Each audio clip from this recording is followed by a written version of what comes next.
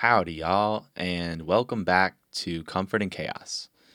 Today's interview is part 2 in a series about obsessive compulsive disorder. And in today's episode, I interview my own therapist, Madina Alam. Madina is a licensed mental health counselor who specializes in OCD and anxiety disorders. She also works for NoCD, which is an organization that specifically focuses on treating OCD with ERP, which is a type of therapy we talk about in the episode. Madina has her own private practice. You can find her on Psychology Today, and I'll be linking her Instagram in the bio as well if you want to see her methodologies and get in touch with her. Madina is also a certified yoga teacher, so she has some background with mindfulness practices and body movement and those type of things. So it's cool how we talk about in the episode how uniquely intertwined mindfulness is with treating OCD. It's really just comes down to terminology. Anyhow, you'll hear for yourself soon enough.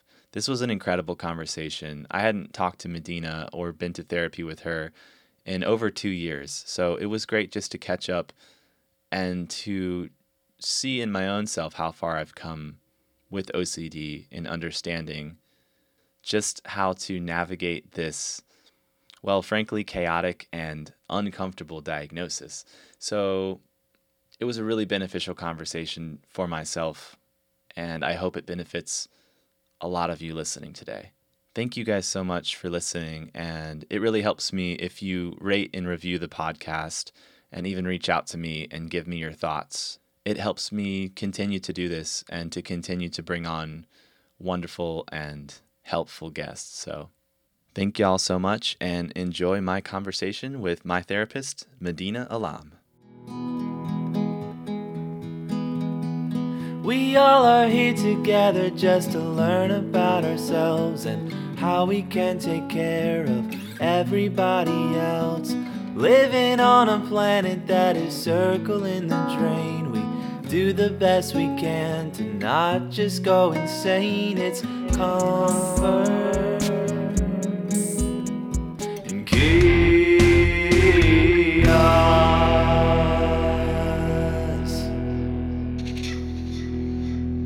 All right, Madina, welcome to the podcast.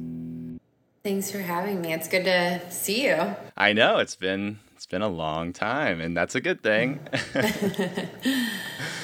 It's funny too, like I was just thinking right before we got on this of like to have an actual hour to just talk to you, because with OCD therapy, that's the opposite of what you get to do with your therapist. You know, we can talk about that later, but how you don't actually get to, you're not supposed to just talk about your issues. We're supposed to get down to the brass tacks of dealing with the patterns. So it's nice to like have an actual conversation with you. Yeah, it'll definitely be interesting. I'll have to refrain myself from walking anyone through a behavioral exercise for the next 60 minutes. Well, you're still welcome to call me out on like intrusive thought, or like that seems like a compulsion. No, I'll keep my lips sealed for this one.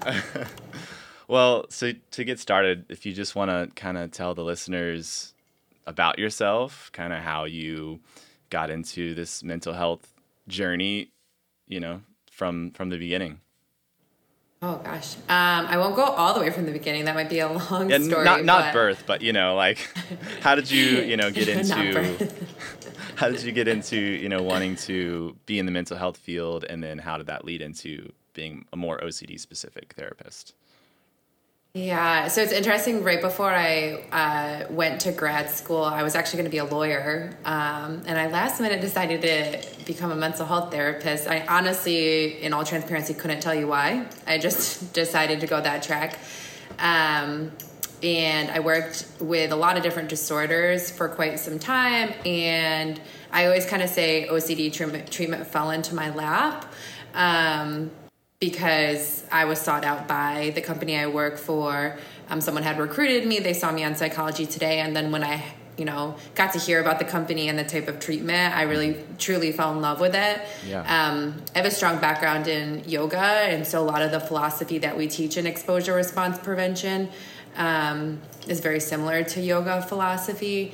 But yeah, so now I still do a decent amount of therapy, but I'm also one of the directors at OCD, so I help like manage and train and everything like that. So I do a lot of different things. Yeah, that's cool. I mean, it's cool that it kind of fell into your lap. I wish I could say the same for OCD treatment for me. Yeah.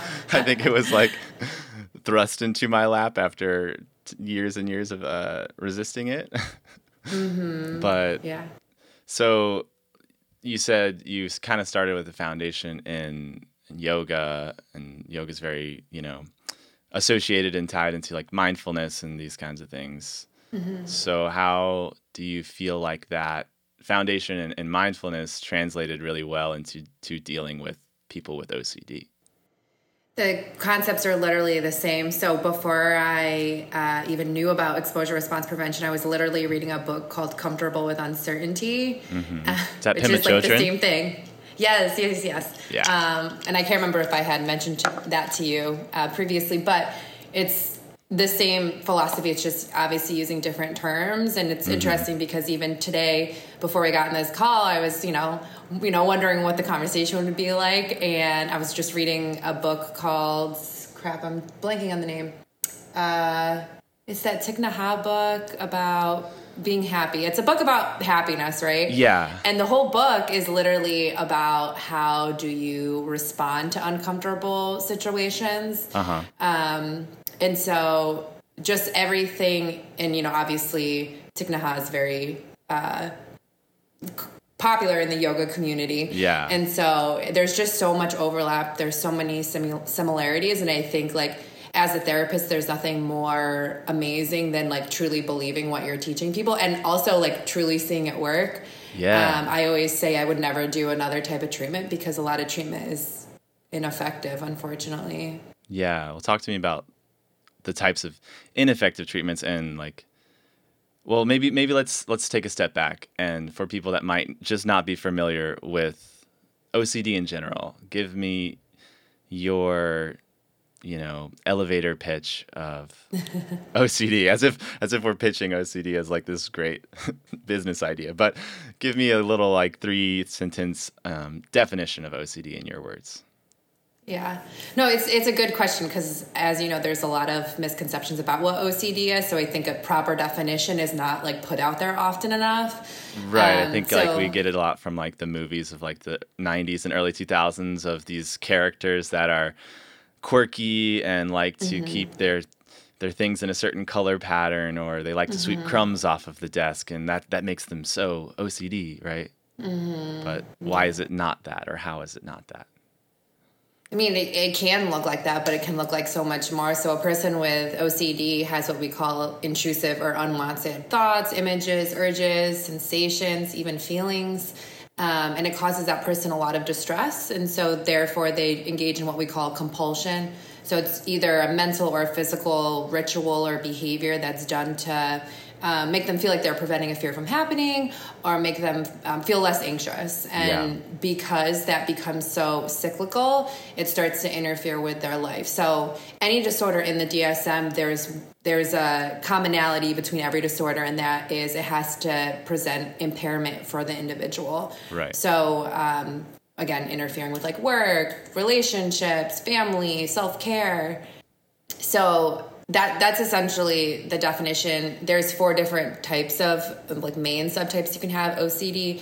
Like contamination and symmetry is typically what people think of with OCD, like organizing a closet or being really, really aware of germs. Sure. But it can manifest in just any sort of intrusive or unwanted thought about like something bad happening to themselves or another person, or what if I'm a pedophile? What if I'm a murderer? What if I'm attracted to my sister? And those are the taboo topics that no one really talks about. I talk about them all the time.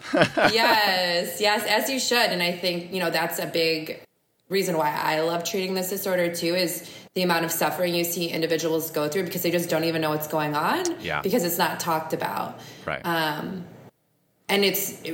to normalize it for anyone listening who might have these thoughts, like literally everyone has intrusive thoughts. I joke, but not really. I have the most intrusive thoughts I've ever had in my entire life because I hear them all day. Yeah. And so, you know, everyone has these thoughts. It's more, again, about how we're responding to them. Right. That's a great definition. And I recorded an episode prior to this one, kind of just telling my own story. And it's kind of how I defined it in my own way, is that everybody has these intrusive thoughts, you know, like you're driving down the road and you have this weird thought to like, well, what if I just swerved off this bridge or whatever, right? We've all had that weird thought, and most, I want to say average, but you know, there's no such thing, but most healthy people can just kind of disregard that thought, move on, and it never really occurs to them again. And it's not this deep, what does it mean kind of thing. But when you have OCD, that's actually exactly what it is you sit and you ruminate and you're like, well, what does this mean? And what kind of awful person am I? Or, you know, you start to build a narrative and a fixation on this intrusive thought, and then it becomes a story, and then it becomes a anxiety attack, a panic attack, and then you have to do whatever it takes to get out of the panic attack. And OCD brains have this mechanism that is just really handy, which is compulsions, and we think, oh yeah, this will get me out of this, and that's all that really matters right now. And that cycle is OCD. And I think what a lot of people and myself didn't understand was that we were in a cycle, and that there was a pathway out of it. And so talk to me about, let's go back to those treatments that don't work, right? You know, talk therapy or whatever it is, that why doesn't that have the same effect on OCD as it does for generalized anxiety or other things? Well, I might be as bold to actually say, I think behavioral therapy and not talk therapy is actually, in my opinion, preferred over for a lot of things, not just OCD. Yeah. Because really what you're speaking to right now is like that tendency for us as humans to spiral and try to assign meaning or try to figure out or to understand. And at the end of the day, understanding, and this is not meant to sound callous, but like understanding what happened when you were 7 years old with like your dad or whatever. Like, yeah, we can recognize that we're a product of what we've experienced, but understanding how it interacts with who we are today, I don't know is super effective.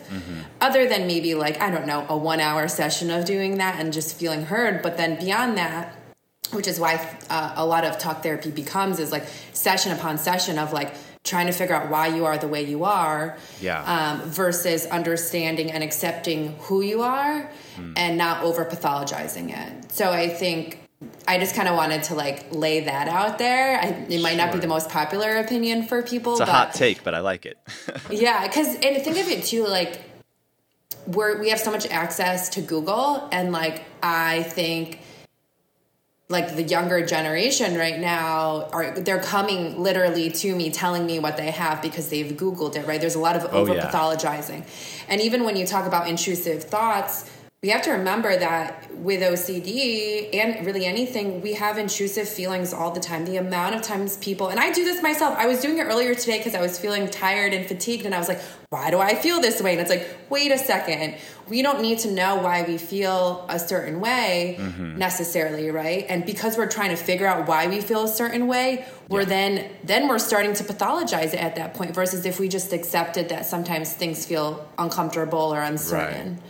Right. I know I went off on a little bit of a tangent, but the whole point is because someone with an anxiety disorder is already ruminating, bringing them to a session where you're encouraging rumination is not helpful. Right. Rumination feels like problem solving, and it's not. Yes. And it gets in the way of living your life, which is what is the whole goal of OCD treatment, is that you're engaged in life and not trying to figure it out preemptively. Yes. Crucial. Yeah, because I think with OCD and just life in general, when you exist in your mind a lot, you think you're really productive. You're like, I mean, I put in some of my hardest work days just as an unemployed person with OCD. Yeah, it's tiring. Yeah, like 8-hour shifts of like, no, I'm figuring this out. Like, I know that I have a cancer, but we're going to figure out today which one it is. Right. And it's like in your mind, you're like, yeah, this is totally what I should be doing, and it's productive, and I'm, finding all these answers. It's great, but you're just digging a hole, and you're not living, like you said, you're not living your life presently in the moment, which is the moment is inherently insecure, because it's like we don't have we don't have the information of the past or really any knowledge of the future when you're just kind of living presently. And when you need that certainty, which people with OCD feel that they need, that's terrifying.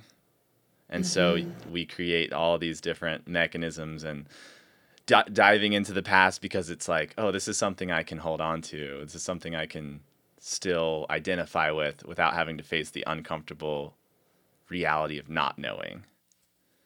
So, like, I agree with you on, like, that. I think in my case scenario, and there has been things where it's like putting together a bit of childhood context is helpful to, like, how did I start to form these patterns of obsession or whatever? But that doesn't change where I'm at today and what tools I use to, like, deal with my problems now. That's for sure. Yeah, it's so much acceptance. Like, I think ERP is acceptance of who you are. Yeah. And I tell people this all the time when I treat them specifically for an anxiety disorder. So much research shows that people who have anxiety disorders are found to be slightly more intelligent and more creative. I can agree with that. Of course, right? But it's important because there's strength in being anxious, right? And it makes sense, right? Someone who's anxious is literally coming up with this very intricate, detailed scenario of something that could happen. Very creative, yeah. Yes, and that's a really good skill to have, but let's just make sure we're, like, putting it into the right categories, if you will. Yeah. There's pros and cons to being more anxious temperamented and not being, right? And I think, again, so much, in my opinion, of mental health has become individuals over-pathologizing something that doesn't need to be over-pathologized. Yeah. Well, I think that's something that needs to be spoken on, because I think, like, that's not really talked about on Instagram. As it's, you don't see as many reels of people talking about, like, not pathologizing. It's all pathologizing now. Like, right. And I think there is it's a small place for that, but it's become this thing of, like, it's an avoidance tactic at this point to not deal with what's happening right now. So I think it's a great. I'm glad you're bringing that up. No, I feel like, because I've done several podcasts and I have a lot of non-conventional views on a lot of different things. But I mean, I've posted it on my Instagram too. It's like most days are not good. And I don't say that to sound pessimistic, but, like, we can't expect life to be this, like, exhilarating rush every day. And it's not bad that life lives. I think I say it kind of like as a medium.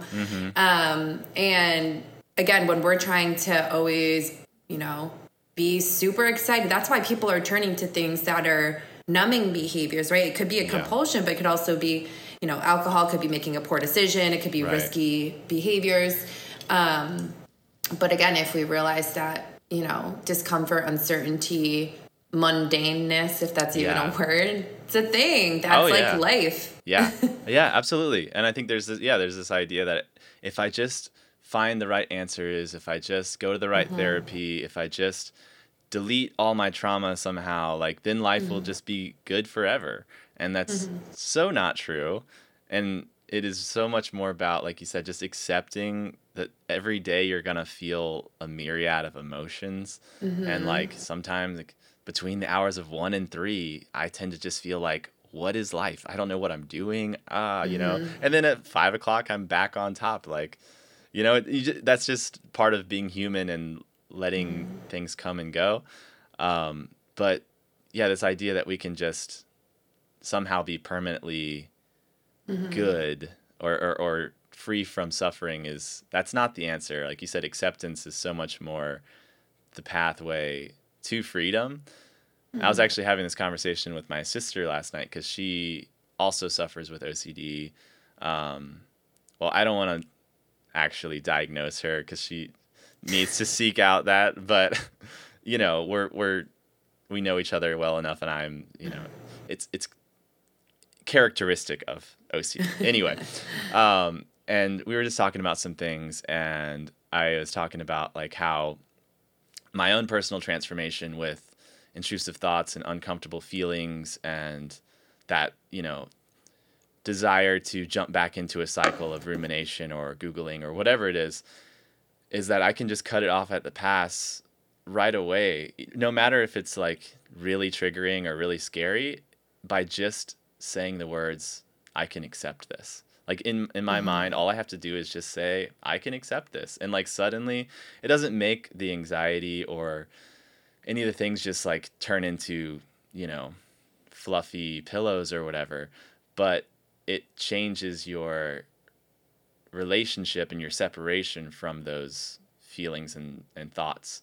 And it's just like, well, I can accept it. Even if it's the thought that like, well, you're probably going to develop schizophrenia. You're probably going to go insane. You're never going to come back from this. And you just hear that thing going. I can accept that. As ludicrous as that sounds, like I would never want to accept that. But if you can just give yourself to that and say, okay, something weird happens. And so that kind of leads me into asking like about ERP, which is kind of this practice of, it's a more standardized, practice of that exact thing I just talked about. What is ERP and why is it the gold standard in OCD's terms?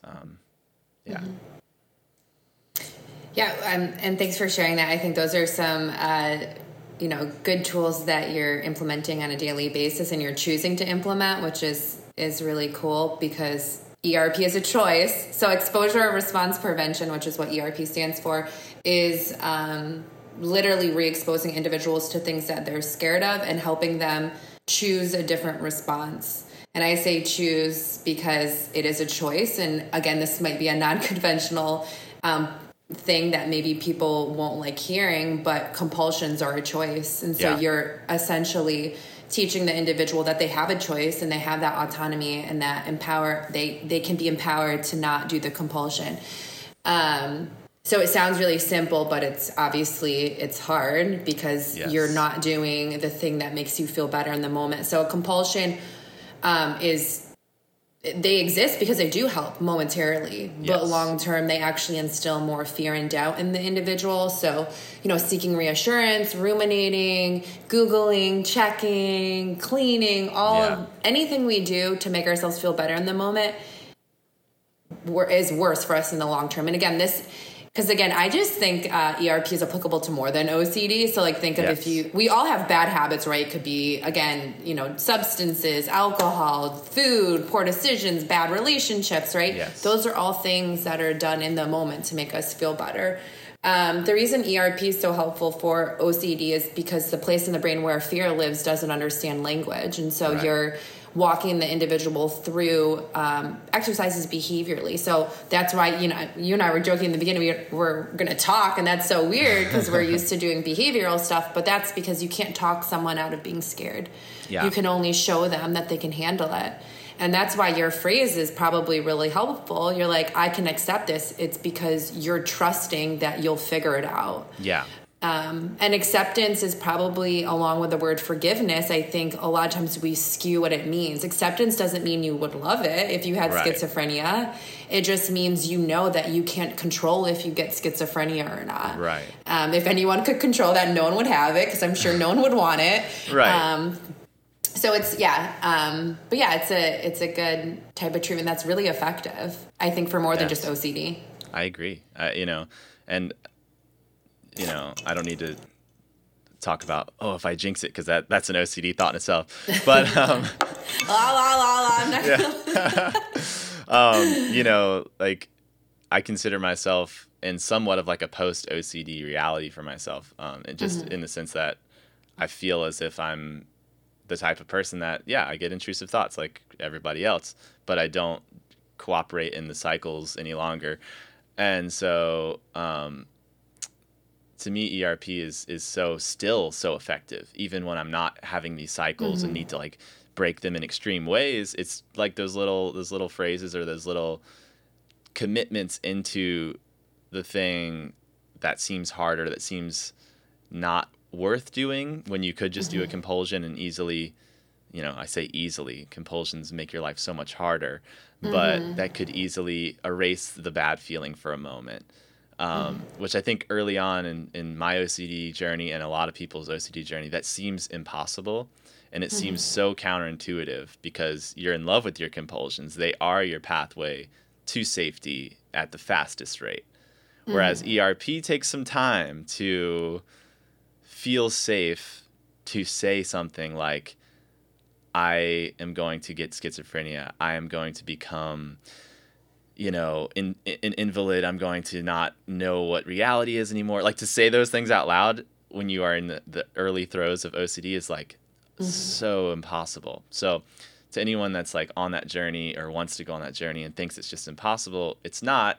It just takes a lot more time and commitment than doing your quick compulsion and being comfortable for like 2 hours, Yeah, I mean, that's such a good point. And not that you're necessarily asking me for a tip, but I think something that's helpful in that process is compassion, right? I mean, you said it, there's a function to the compulsion. And so instead of like, a lot of times I hear people like beating themselves up over engaging in something that makes them feel better. And again, remember, people without OCD do this all the time. That's why people drink. Let's be honest, right? You've had a hard day. I need a glass of wine or whatever, right? And so it takes a lot of strength to choose to not do your compulsion. But and I think the biggest thing that gets in people's way is they really don't think they have a choice. They're like, Madina, I was just unconsciously doing it, or I can't, right? That word. And I always say, you won't. And I say that with the most compassion. People are like, oh my God, you say that to your clients? Like, yes, because it would be a disservice to them to tell them to agree that they can't. Like, I don't want to invalidate how hard it is, but you said it yourself too, is doing compulsions is also hard. So whether or not you do a compulsion or not, or do whatever the quick relief behavior is, life can get hard sometimes. Yes. And again, if we could avoid it, everyone's life would be roses and flowers, but that's not how it works. Right. And so, and you said this earlier too, you're saying so many good nuggets. You're creating a different relationship with what it means to suffer or to have uncertainty or discomfort. Again, it doesn't mean that you love it or you prefer it. It just means that you know it's part of being human. Right. And it's just like, I know you're also into fitness and personal health and that kind of thing. It's the same metaphor of when you start getting into, let's say, like running or weightlifting, and you're like, this is like really hard, and I just want to go back to sitting on the couch or whatever. And there's nothing wrong with sitting on the couch. I love couches. I love relaxing,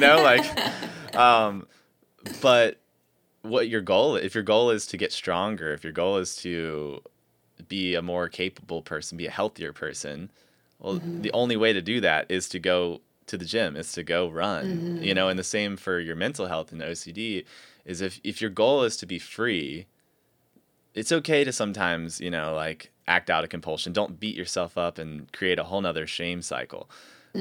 But to get into the hard work, to do the ERP, to expose yourself to what makes you uncomfortable, that's where the freedom is. And it's so hard to, it's just like, I'm a terrible runner, and that's a bad metaphor for me because I don't run.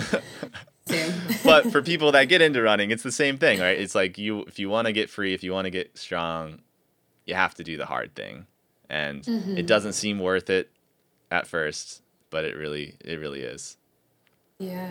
I love workout analogies. I use it in the same respect as if you went to a personal trainer and you talked about working out, you would probably be pissed, right? Yeah. You'd be like, why am I talking about... You go to a personal trainer and they physically take you through the exercises.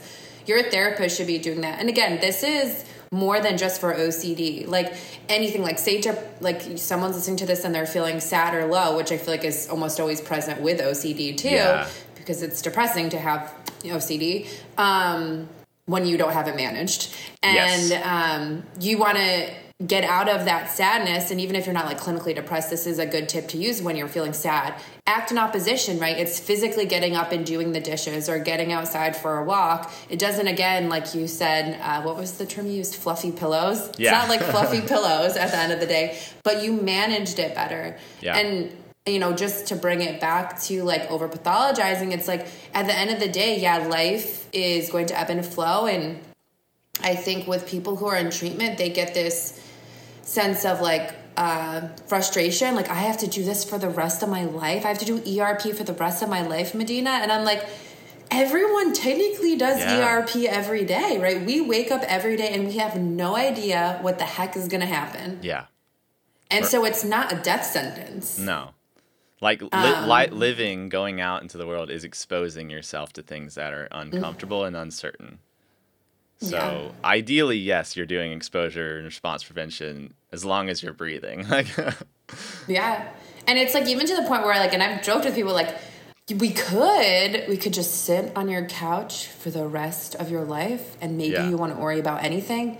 But then I'd have a feeling maybe there would be a worry, like, what if a bullet came through the wall of the apartment next door to me and I died from that, right? Yes. Or like, now I'm going to die because I haven't moved, and now I have some condition in my legs because I haven't moved, right? I don't know. It will always find a way. Well, and that's something I've talked to people about, and it's actually, I don't know if it's amazing or it's remarkable or whatever. It's worth mentioning that I have so many friends who are diagnosed with OCD. Like, and I live on a very small island, and the people like within my 50-mile radius, I've got like 4 friends who also have OCD, which is, it's nice to have that community, and everyone's at a different place with it. But how when we all share our struggles with it, it's amazing how OCD can find its way no matter what life scenario you're in or whatever. And so, like, what's the deal with that? Why does OCD find a way to attack or attach to the things you care about the most? Like, even if you're just sitting on your couch and you care about sitting on your couch and being home safe, and then suddenly you have an intrusive thought of someone coming into your home. Like, what's the deal with OCD coming to after the things you care about? Well, if you didn't care about it, OCD wouldn't exist, right? Because there's things that happen in your day that you could hypothetically worry about, but it's probably not your top value, and that's why you're able to accept the uncertainty around it. Yeah. So OCD is very tricky in that way, and I think it always tries to stay on top, because you were kind of mentioning before you asked that question too, it's like almost no matter what the circumstances are, if you allow it, OCD will find a way to twist and turn it. And I see this all the time when someone comes to session, they're like, oh, I had a really good week. And I'm like, what happened? And they were like, well, I didn't really have my work stress that I normally had. And I'm always first to call OCD out. And I'm like, I'm going to guess there's been times in your life where work hasn't been stressful, but you still worried a ton. And they're like, oh, yeah. And I'm like, and I bring it back to this concept of choosing, right? It sounds like this past week you chose not to ruminate and to Google. Right. It doesn't have, and I say that because I don't ever want the reason you didn't engage in a compulsion be because of some external situation. Right. It's because you made the conscious choice to or not to do your compulsion. Right. And I think that's where you need to come from if you're going to be successful in treatment. That's a very good point. Yeah, and that's something I've sat with myself is that we can really get caught up in the topic of it, right? Because there are, there are so many topics of OCD, and it's kind of great. When I first kind of stumbled upon OCD, which ironically happened from Googling other compulsions, and like, you want to be the first person. Yeah, my compulsion led me to my diagnosis, which was kind of like a weird, like, strange but euphoric moment of like, aha, people are like me. It was crazy to see how many specific subtypes and topics there are, that like there's enough people that struggle with this certain type, whether it's harm OCD or pedophilia OCD or whatever it is, that there are these kind of like camps that people fall into and can hop from one to the other throughout their life. But in a harsh way of saying it, it doesn't really matter. Like the topic doesn't really matter. It's the fact that your relationship to your compulsions are going to be the same reaction and anxiety provoking thing regardless of what the topic is. So kind of like learning how to decouple, well, if it's about harm, then I need to do everything to not deal with harm objects anymore or whatever. It's not that. It's inside of you, and that ERP is more about just the internal mechanism, not the external forces that are bringing it on. Like you can't stop the world from exposing you to things that make you uncomfortable. But you can change your relationship to those things, and that's where like the real freedom starts to happen, which is a cool moment. Yeah, OCD has a lot of tricks. That's why it jumps from topic to topic. Because it's like, oh my God, wait, what do I do with this? And it's like, no, you use the same skill. Yeah. And if you really look at the meat of it, usually if the topic jumps, it still boils down to the same fear. Yeah. And that's the work that the individual has to do with themselves. Is it a fear that you're going to end up alone and no one's going to be around you? Is it a fear that, like, honestly, that's probably what 99% of the things boil down to, is you're going to end up alone, right? Even if it's like your loved one is going to die. Okay, well, if your loved one dies, what does that mean? Well, then that means I'm going to be sad. And okay, if you're going to be sad, what's that going to mean? Well, I'm going to isolate and I'm not going to have any friends. I'm going to be really depressed the rest of my life, right? Right. And that makes sense because the number one reason we're here as humans is to feel connected. So if I'm alone and ostracized, it's going to suck. Oh, yeah. Yeah. And I think, then it's like that, the ultimate aloneness, which is like your own death or whatever, is this feeling of like, well, I'll just die. And then like, that's, I think for me at least, that's totally the undercurrent of all of my OCD control issues and whatever, is this desire to have some sense of knowing, permanence, connection, and not being able to just sit back and relax and enjoy the ride, knowing it's gonna end. So that's a tough one, but it's a worthwhile thing to ponder, or to not even ponder, to just accept. Yeah, I was like, wait, we don't want to ponder that one. We're using here. Well, no, it makes sense because it's what you're really saying is how anxiety and OCD is such a self-fulfilling prophecy, right? Like it makes. On the surface, it doesn't make a ton of sense to worry about when you're going to die, because in a way you're kind of dead, because maybe your body is physically here, but you're spending the entire time worrying about what it's going to be like when you're gone and you're not here, right? Oh, yeah. Yeah. And you see it all the time, even with like every type, like relationship OCD, I see it all the time, right? The best way to know if your partner is for you is to fully engage with them, right? And you're going based off the same data everyone else has. Yep. No one knows if that is their person. We'll never know. Right. But let's be present with them. Yes. Which in that moment seems terrifying. I've been there too. Yeah. Well, I don't have much of your time, so I wanted to let the rest of the conversation kind of change over into some questions that some people had that they sent to me. Okay. I actually went on the NoCD app for anybody who feels like they're struggling with OCD, or I'll put all the resources to get in touch with NoCD. They're a great resource. They have a mobile app that I think can be really helpful if you can't afford therapy right now. There's a lot of different, self practices you could do, which I think is just great, because we're in America. Not everybody can afford therapy, unfortunately. Right. So this question came from Leah134 on NoCD, and she is struggling with intrusive sexual fantasies about cheating on her partner. And she wants to know what would be the appropriate exposure to practice. And the most OCD possible way of having this question, she put it in an ABC format, as if there's only 3 possible options. And she already knows them. A, writing out the obsession of cheating sexual fantasy. B, writing an actual scenario of me cheating. C, writing out the fantasy and leaving the question with maybe it's cheating, maybe it's not, so there's uncertainty. So I think what she's asking is how to write a proper script that can help her practice ERP with this particular intrusive thought. So scripts are good to and I assume this is a she. It might not be a she. I want to correct that.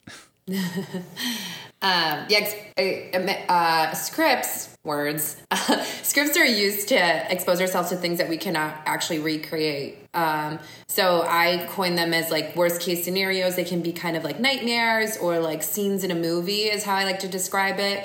You would basically be rehashing the details. And this is how I word it. Like if I were watching you in a movie, you did in fact cheat on your partner, what would I see? Right? Would I see that your partner is getting really angry? Now you're left upset because you're responsible for his suffering, and then none of your friends want to talk to you anymore either, and you just feel like a really horrible person, and then you wind up killing yourself, or I don't know, right? What is the worst case scenario? Yes. And then you would reread that over and over again to, expose yourself to that uncomfortable possibility.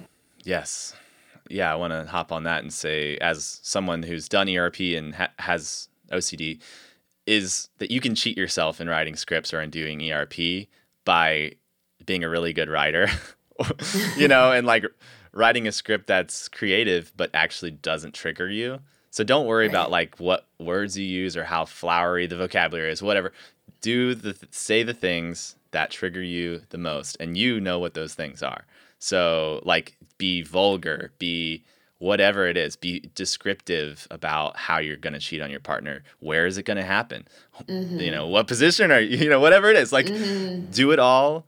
You're going to think, oh my God, I could never say that out loud. And that's exactly the script you have to do, because you have to say it over and over. And then, 15, 16, 17 times after saying it, you're like, what are these words coming out of my mouth? And that's when you start to disidentify with the monster that you think you're dealing with, and it's actually just some words on paper. Yeah. Cool. So next question comes from somebody on Reddit. God bless Reddit OCD. Oh, Wonderful place for compulsions. They asked, how long does it typically take to see progress in OCD treatment? Progress happens actually pretty quickly, in my opinion. So within the first 3 weeks, you can typically expect about a 35% reduction in your symptoms. Usually people will tell me after like their first or second ERP session that they're noticing like the concept behind it, and they're already starting to apply it to other areas. Although we do want to note that doing ERP, the goal is not to necessarily reduce or get rid of, but to create a different relationship with our stress. Right. But it is pretty quick to be effective. But try not to do ERP with a sense of urgency, because then that typically is a sign you're doing ERP as a compulsion. Right. So that, OCD gets tricky and has a lot of like tricks up its sleeve. Yes. Because even with the last question, you were saying, write the thing that's the most triggering, blah, blah, blah, which is very valid. And sometimes we're not triggered during an exposure, and that's not bad necessarily either. Yeah. So that was just like a side note, but it's pretty effective pretty quick. Totally. And I think, if you find yourself not being triggered by your exposures, that is okay. And probably, we don't talk about signs in OCD. There's no such thing as signs, but it's a good checkpoint for yourself of like, I think I'm starting to get the hang of these things. I think I'm starting to kind of like understand why I'm not anxious about this anymore. And another question they had was, how do you address relapse prevention in treatment? And I think that goes into another thing of when you start to feel progress is your OCD brain will kick into another gear and say, well, okay, cool, but now we have to protect ourselves at all costs from ever relapsing or feeling these feelings again. So you kind of enter this protection mode where you start to avoid going into scenarios where you think you might reactivate your OCD, which is not the point of treatment, I think. Right. No, you're right. My best, again, probably not the answer everyone wants to hear, but you will, quote unquote, relapse in the sense of you will have a day where your OCD feels very forefront. Yeah. You're going to have a day where you feel really crappy. You're going to have a week where you feel really crappy. And Again, that's part of the treatment, is you're accepting that life ebbs and flows. And whenever the other shoe decides to drop, trust that you'll be able to handle it. But again, we're not going to create that self-fulfilling prophecy of today might feel fine, but oh my God, what if I relapse? Yeah. Great. I don't want to actually experience it twice, right? I'm not going to experience it today. And then when it actually happens, I'll just deal with it then. Right. That's a really good, that's a good way to put it, because I definitely struggle with that refractory period of like starting to improve, but then like, well, I don't know, because then I don't want to like jinx it, the magical thinking that OCD can really instill in you is that you have the power to create things that aren't there, or like will yourself back into a spiral again. And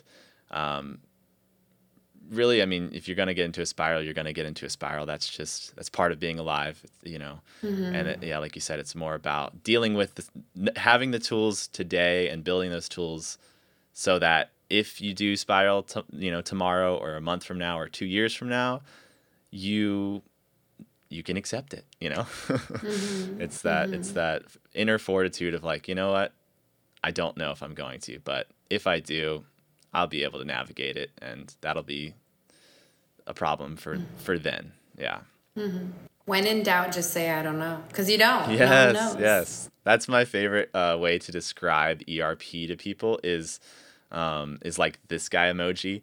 Like the shrugging guy is like, that's it. I mean, to boil it down to the most simplest terms, because your OCD is going to give you so many questions of, well, do we have this? Is it safe to, step on that crack? Is it whatever? And all you can just do is like throw your hands up and go, maybe, I don't know. And it breaks the cycle. So yeah, it's a great it's my little mental image, is just the little emoji guy. Yeah, no, I'm right there with you. And that's why I say I'm not concerned if someone's not triggered, because usually if someone's not triggered, it's actually a good indication they're saying to themselves they don't know and they're not trying to figure it out. Because the irony is usually when people are anxious, it's because they're ruminating. Yeah. And, again, I keep saying this, but I think it's just important, because I'm sure there's people who are listening who don't have OCD but might have just anxiety in general.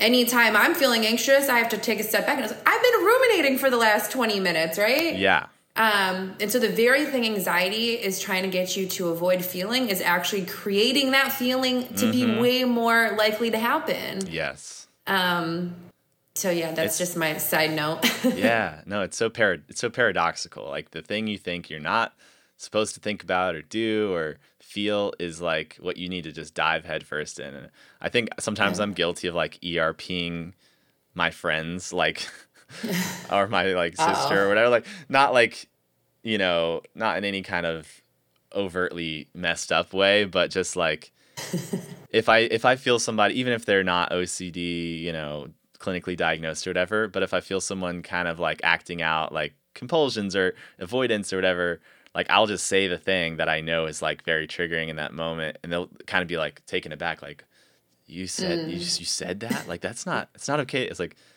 what made that not okay? Like what they're just words that I just now exist and now they're gone. Right. Like to actually teach people you can say things and them not mean anything is it's cool. Yeah, it's a hard concept to grasp. Another question. This is actually from a friend of mine. We'll just call her C.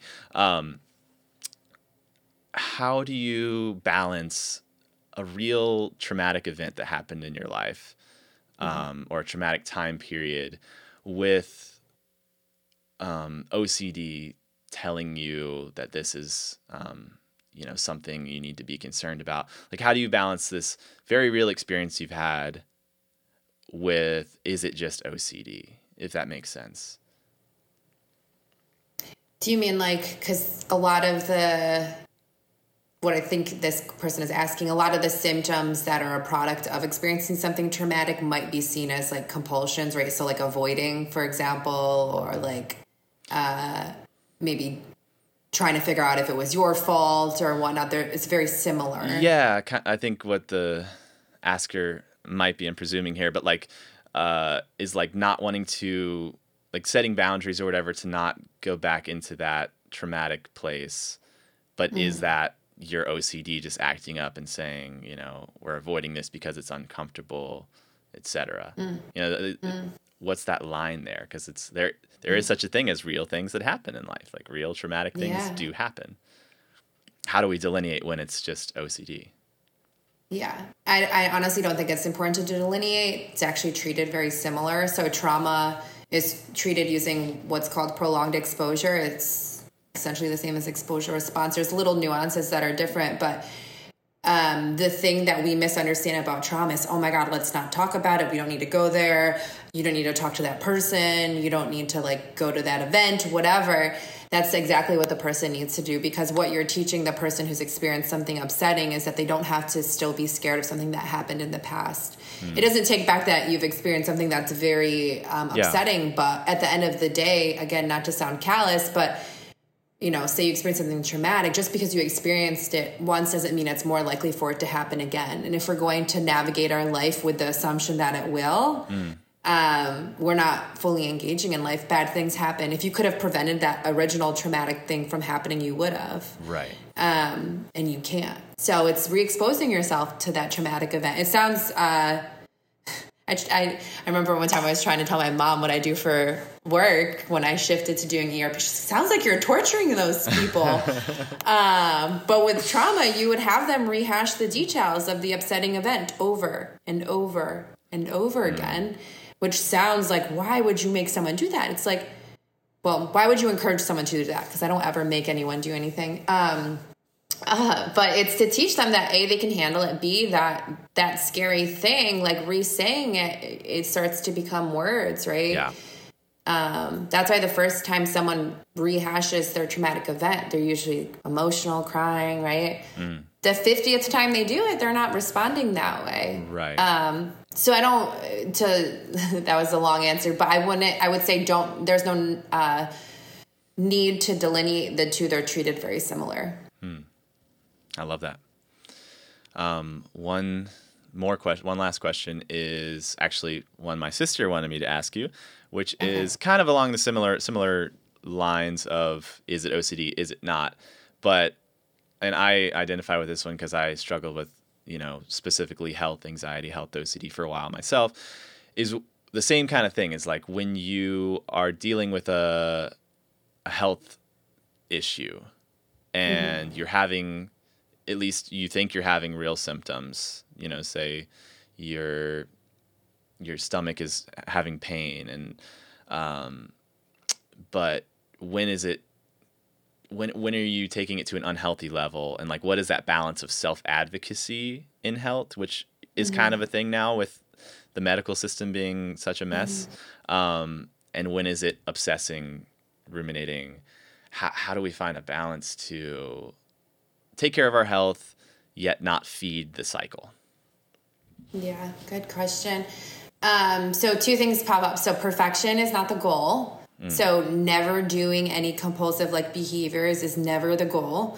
And I'm actually going to self-disclose a little bit here because I think it's helpful, because I don't have OCD. But I treat OCD, so it's funny because it's not funny. It's interesting because almost everything I do, I can't do without thinking of one of my clients, because I'm like, this is definitely a compulsion technically. Yeah. But again, I do not have OCD, and the reason I bring this up is because someone who has OCD, I think when they go through treatment, they're almost over aware, and they want to make sure that they are doing treatment perfectly, which we can love and appreciate. But also the goal is not that you're perfect at this. Yeah. And so think of it in terms of, is this clinically impairing? So what your life looks like and how you respond to it is going to be different and manageable than another person who has OCD.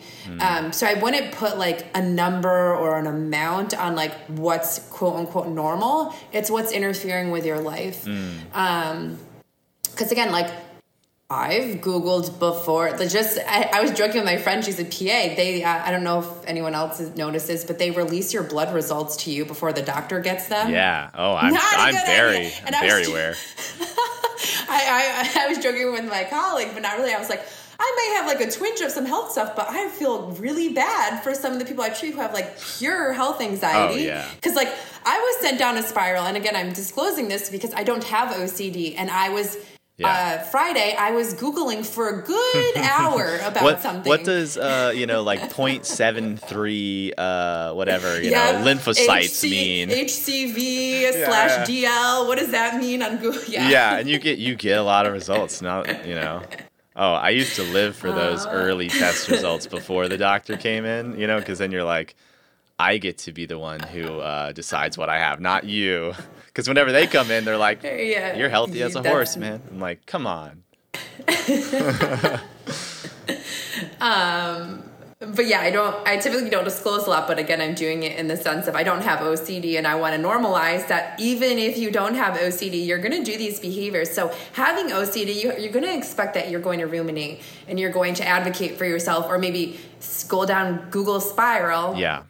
And I think that this is important because I think one of the best things you can learn about yourself is that you're not perfect and act in accordance with that. Because I think a lot of people know logically they're not perfect, but their behaviors don't match up. So if they catch themselves Googling for an hour, they're beating themselves up over it, right? Right. Well, I was Googling Friday morning. It's like, I know that this is excessive. I need to just wait for the doctor to call me, but I'm doing it anyway, right? Yeah. Because I'm scared, right? Yes. And so that was I want to say a normative response. And so hopefully people who are listening can realize too, like you're going to do things that are quote unquote compulsions. Everyone does. Yeah. So I wouldn't number it or label it as too much or too little. Just make sure it's not interfering with your life is what I would say. It's a great answer. It was a very long answer. No, she'll appreciate it, I'm sure. Well, this has just been so nice to have this conversation. I think it's going to help a lot of people. That's the goal. Hopefully a lot of people will listen to it. If it helps 2 people, it was you and me. Yes, we were both very greatly impacted by this. Yeah, we're like trying to record this in like 7 different ways, so hopefully something came through. Either way, it's been great. With this, the podcast is called Comfort in Chaos. So, what is something for you right now that has been providing you comfort amongst the chaos that human life just can be? Ooh, that's a deep one. It doesn't have to be deep. It could be incredibly shallow too. Like it could be, Game of Thrones or whatever. This is what I always come back to is that nothing lasts for forever. And I think that can sound pessimistic or great, either way you spin it, but that's just life. And I think that's the comfort I get is if things aren't feeling good, it won't be like this for forever. And when they do feel good, I can enjoy it and know that, the other end of the other side of the coin is just as important as like the sunny side. So I love that. I don't think that's most people's phrase of comfort, but it is mine. Nothing lasts forever. My first tattoo is "This is temporary," and it's so true. Yeah, I know, and I know we're ending. I'm like, but wait, I have one more thing to say. It's fine. No, I think again, it's so much of because when I say the same thing about life lives at a medium, I think people see that as a pessimistic way to view it. Or I was gonna get the word Santosha tattooed on me because it means contentment, and people were like, why would you want to be content? I'm like, being content doesn't mean I don't want to still make strides and progress in my life. It means that I'm allowing myself to enjoy life and know that I want to, So I think because we've talked a lot about different definitions today, like acceptance, forgiveness, contentment. Yeah. Those are ways that you can define it for yourself, and it doesn't have to be pessimistic. Sure. And like you said, it's going all the way back is contentment is a state of being. It's not a fleeting emotion. It is a grounded place of accepting that living life as a human is going to have a myriad of experiences and ups and downs and happiness and depression. And contentment is to be able to sit within yourself when all of those things are coming and going, or acceptance, or what, like you said, whatever word you want to use. And that is kind of the definition of, that sums up the whole conversation here, is that finding that seat of contentment, of acceptance, of presence allows you to be free from the chasing of the highs, the rejections of the lows, any of it. So I love that. You should get the tattoo. I have a lotus flower, which means you have to go through difficult things to blossom at the top. So I love that. Nice. But yeah, no, it was so nice to talk to you. Thanks for thank you. having me. Anything you want to share about yourself, about how people can, if they're struggling with intrusive thoughts or what they think might be OCD, how can they get in touch with you or the company you work for? Yeah. So I do work for NoCD. You can visit treatmyocd.com. I also have my own practice. You can find me on Psychology Today. And I'm sure you'll probably link my Instagram handle because it's annoying to spell, Sure. but it's just mental health _Madina_. If you find me on there, say hi. I don't bite. And hopefully you enjoy my my obnoxious reels. They're great. And also one last thing. I met someone recently. They live in Raleigh, and we were talking, and we started talking. I think somehow OCD came up, like it always does. And she's like, "Oh, I have OCD too." I was like, "Oh, cool. You know, yeah, I don't really know if I have it anymore. I went to NoCD. I went to NoCD too." And I was like, "No way. Oh, wow. Who was your therapist?" And she was like, Madina. And I was like, So no what? way. And then you guys got to talk all the shit about me if you wanted to. We both shared how respectfully terrified we were of you most of the time. And it, like your mom said, like you're just torturing people, but in a way that helps them. So guys, sign up for NoCD and get tortured by Madina. It's great. It'll change your life. But no, really working with you and NoCD without a doubt changed my life. And so I'm just grateful and thank you for coming here and sharing your wisdom. Of course, you too. And I hope I never see you again. Yikes. All right, Madina, have a great rest of your weekend. All right, y'all. That was Madina Alam. All of the links to get in touch with her or find out what it is she does and NoCD will be in the show notes for this episode. Please stay tuned. Next week, I've got another episode coming out with an amazing guest. Her name is Windsor Flynn, and we're going to get into sharing experiences as both people who have suffered and are still challenged with OCD and so much more. So stay tuned, like, subscribe, rate the podcast. Appreciate it, y'all. And go out and love each other. Peace.